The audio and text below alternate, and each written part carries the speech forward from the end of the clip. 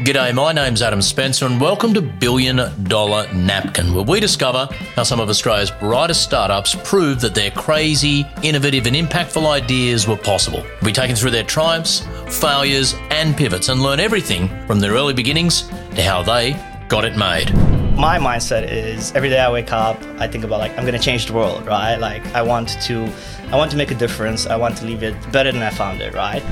Pretty much overnight when the hospital industry shut down, our revenues dropped to zero and we're at a crossroad. What do we do now? How do you revolutionise something that's been around for 2,000 years, that we've all used countless times? The humble restaurant menu. We'll find out as I talk to Andre Milescu of Mr. Yum. This is their Billion Dollar Napkin. Andre, thanks for joining me on Billion Dollar Napkin. Thanks for having me. Let's dive straight in. Mr. Yum, show me the Billion Dollar Napkin. Show you the Billion Dollar Napkin. Okay, so Mr. Yum started off as a visual menu. We started up in 2018 with just a visual menu where people could scan a QR code and they could just bring up a menu on their phone. From there, people are visual, people like eating with their eyes, and whenever I go to a restaurant, I look around what are people having? So we thought simple idea, put a QR code on table so people can actually see what they're eating, and we gave the restaurants the ability to change that menu dynamically. So there hasn't been any innovation in menus for about 2,000 years. So we've taken the menu from a paper menu to a digital version, and we've removed the admin from hospitality. Andre, let's go right back to the early days. You are a co-founder of Mr. Yum, but strictly, Mr. Yum existed for a few months before you came along, yeah? Who started it all? Cool. So yeah, I'm a co-founder, but I joined about 6 months in. Kim, Carrie, and Adrian, three of my other co-founders were there before, and I was the first tech person that they brought on. And I later became a co-founder, even though I wasn't there from day one. What did they bring to the organization, the first three? So we have very, very, very different skills. Kim's a product person, but she's been in management consulting for a long time. Adrian has done a lot of sales in the past, and Carrie is previously marketing, and she's looking after customer experience now at Mr. Yum. What attracted you to join? These three people were trying to radically change the concept of the restaurant menu, which had been around for 2,000 years and always done a good job. What attracted you to join something like this? The size of the opportunity, and I wanted to help, and I love food, and I absolutely wanted to do something that I care about. What was the skills that you brought that rounded out the team? I'm focused on engineering. I've been an engineer since I was pretty much 11 when I built my first piece of software. Nice. And yeah, that's what I brought to the table. Take me back to the early days of Mr. Yum. What's a challenge you had to overcome in delivering this radical new service? Getting chefs buy-in was a really interesting challenge, because if you think about, when we have a big table and you have 10 people ordering at the same time, you don't want to produce 10 dockets because the chefs actually run out of docket space on their rails. So we came up with this concept of batching orders together differently, but you want your drinks to go in straight away because you want to be drinking, especially during when you're waiting for your food, you got to have a beer.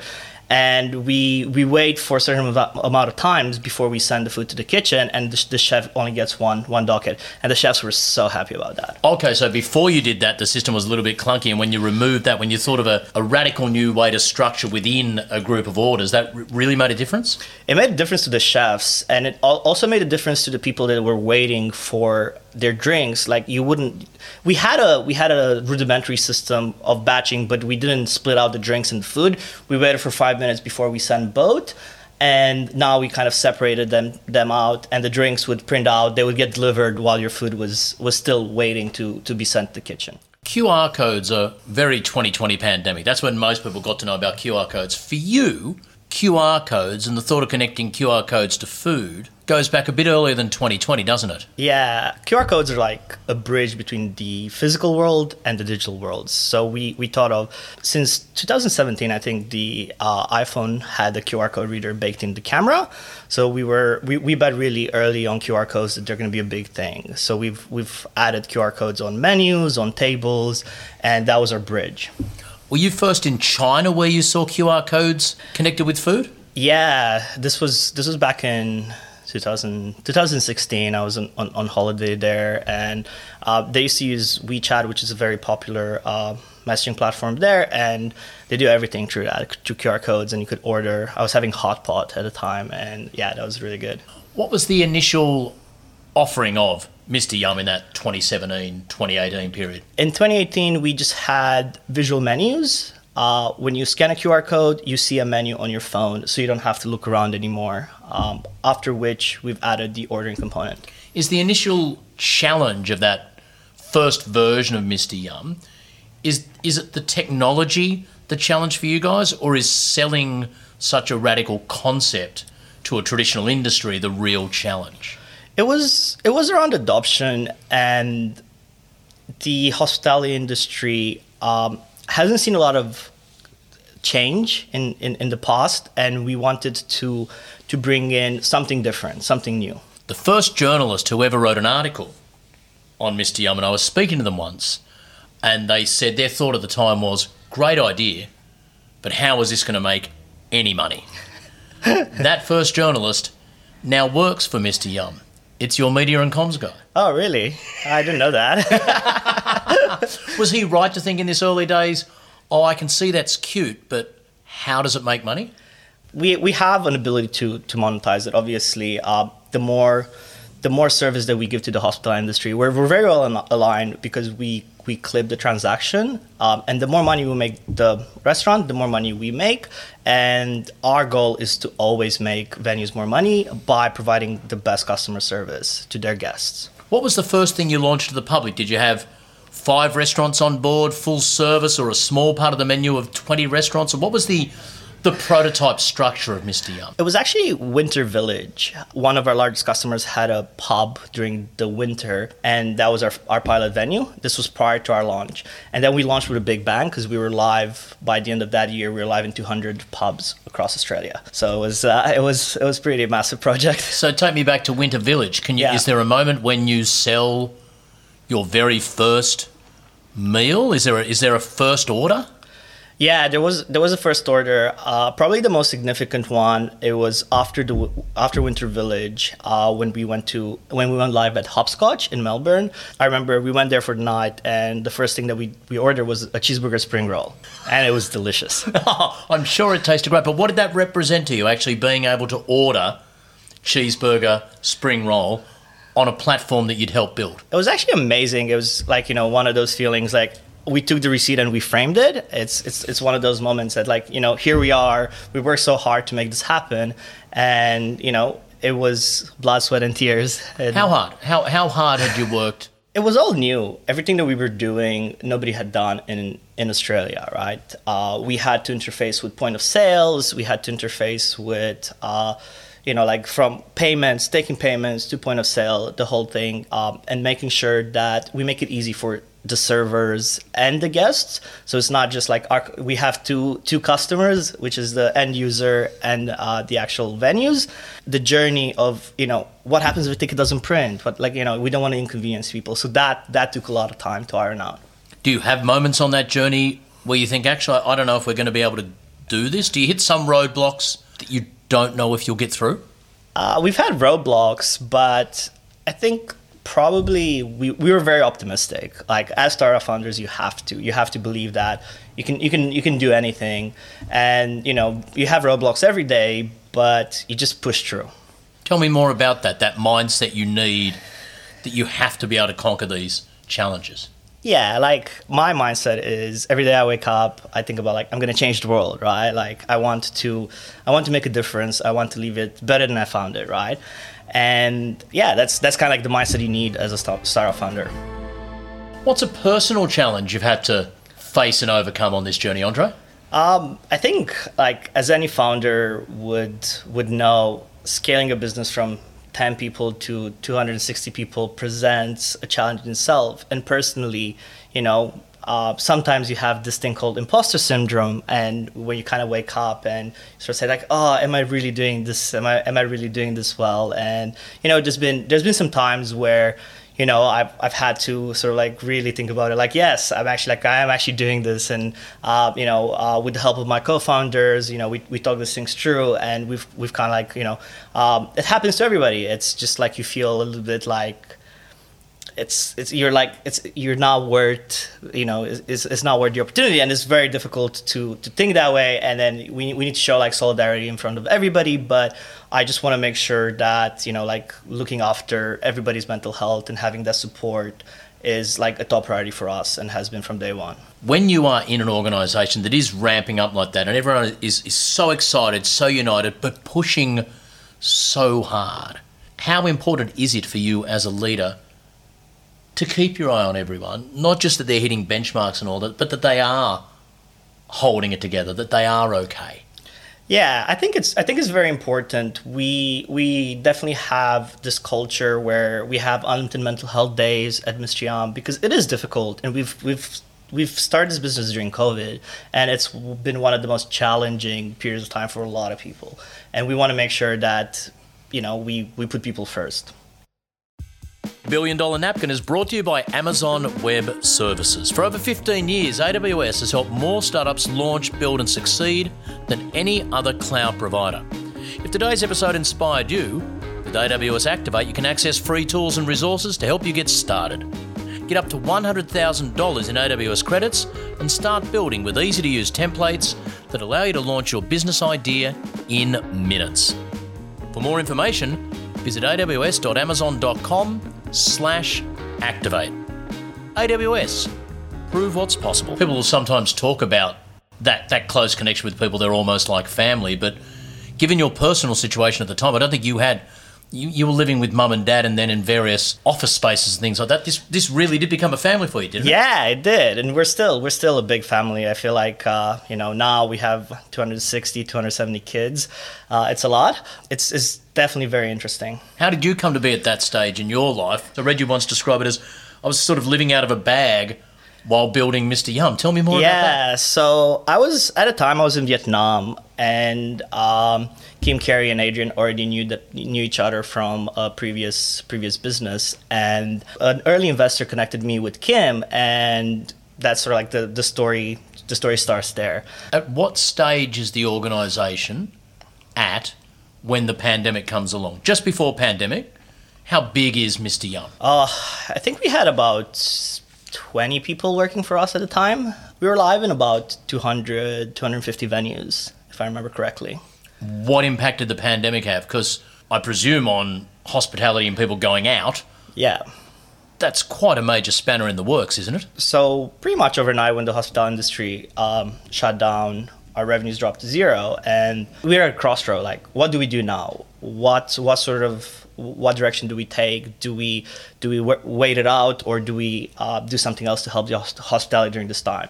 So we decided to launch pickup and delivery. Because that was a decision that a lot of individual restaurants were having to make as well, weren't they? I'm sure a lot of people remember their local corner restaurant suddenly offering to deliver when they'd never done it before because it was the only option they had. How did Mr. Yum have to pivot? What was the technical challenge of the pivot for you?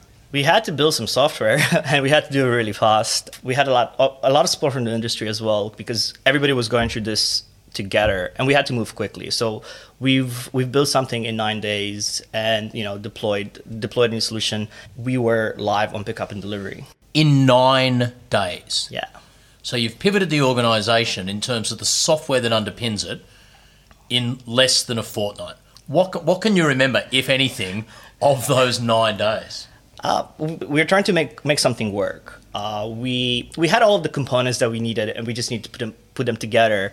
We came together as the engineering team, the product team, and the rest of the organization. How can we actually do this? And the first challenge was engineering. We solved the engineering challenge, and now the rest of the organization was like, okay, let's tell our venues that we can do this and try it out. You've been on an interesting personal journey too, because someone who originally comes as an engineer, so very much in that software world and that platform world, now at Mr. Yum, you spend more time, don't you, on HR than on day-to-day engineering and technical challenges? It's been a learning experience. We had to grow really fast, and I was probably one of the best people to convince people to convince engineers to join us. So I was a full-time recruiter for a while.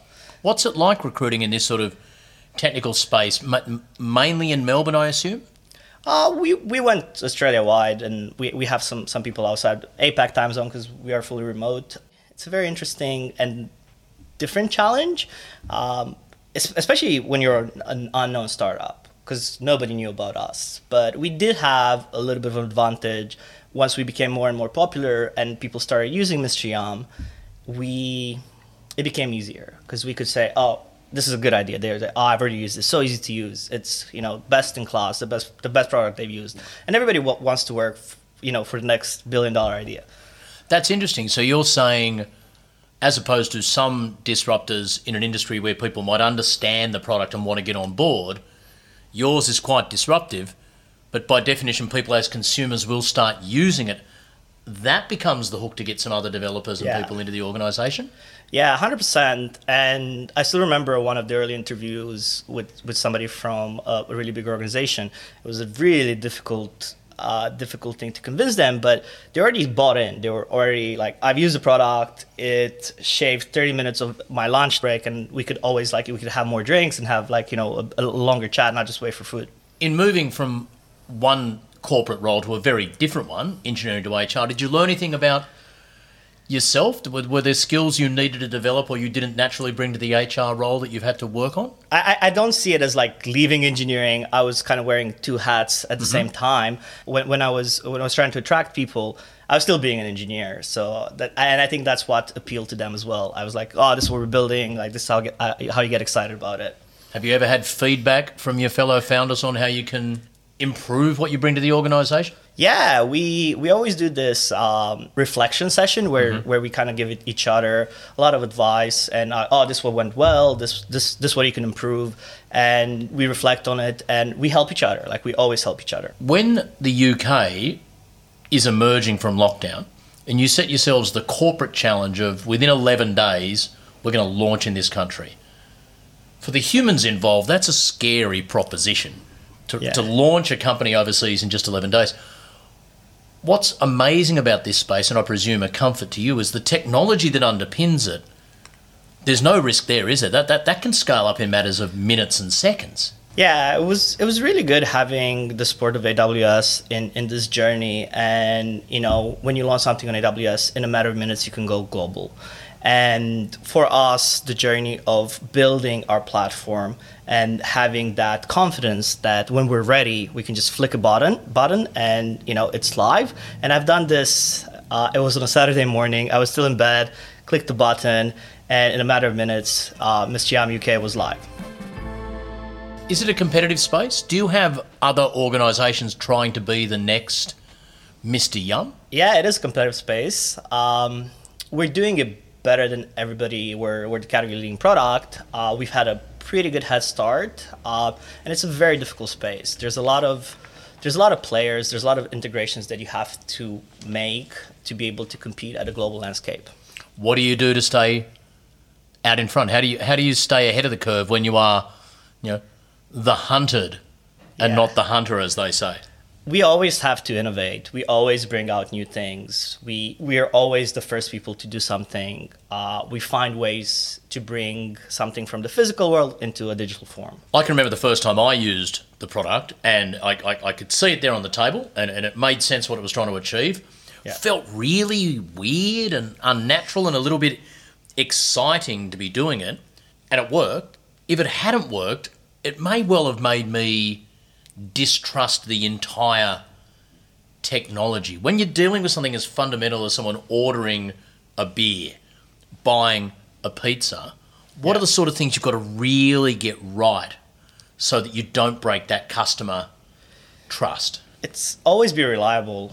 It always has to work. If you don't get your beer, you're gonna get more and more upset, and you're not going to use it the next time. You know me too well. Yeah, and that's one thing that we focused on very early on: reliability, and having that reliability from the beginning, and building that trust with both customers and the restaurants has allowed us to get to where we are today. You've referred to yourself as a foodie. I want to get controversial here, Andre. Is Melbourne the hands down, out and out, no dispute food capital of Australia? It definitely is. Why? Because you have so much variety and there's so much food in Melbourne, and everywhere you go, it's about food, drinks, and you can try out, from like top of the range to, mid-level to like really cheap, tasty food. It's where you want to be if you want to have food. Okay, so you're the engineer working for an organisation that's overhauled the whole concept of food delivery in Melbourne, the food capital of the world, and in fact around the globe. What's the single meal you enjoy ordering most on Mr. Yum? We've overhauled the dine-in space, and the place that I love the most on Mr. Yum is Sparrow's Philly cheesesteaks. I think I go there pretty much every week. They have this delicious Philly cheesesteak. Do they know that this regular guest of theirs actually designed the system that he's ordering the cheesesteak on? I think they do now, yeah. They didn't at the beginning, which is good. 12 months from now, if things go as well as could be expected for Mr. Yum, what is Mr. Yum in mid-late 2023? We've recently added a growth factor, so we don't just want to do order paying.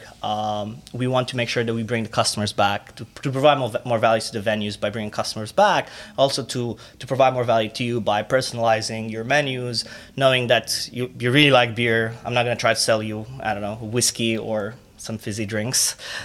So just that's the next level. We're just getting started. It's a fascinating story, and it's been an amazing few years. I can't wait to see where time takes you. Thank you so much for telling us Mr. Yum's story. Andre Milescu. Thanks so much for having me.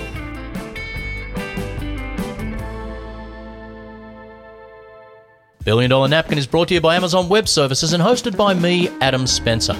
Produced by the good people at Podshape, we were filmed on location at the Hollywood Hotel in Sydney.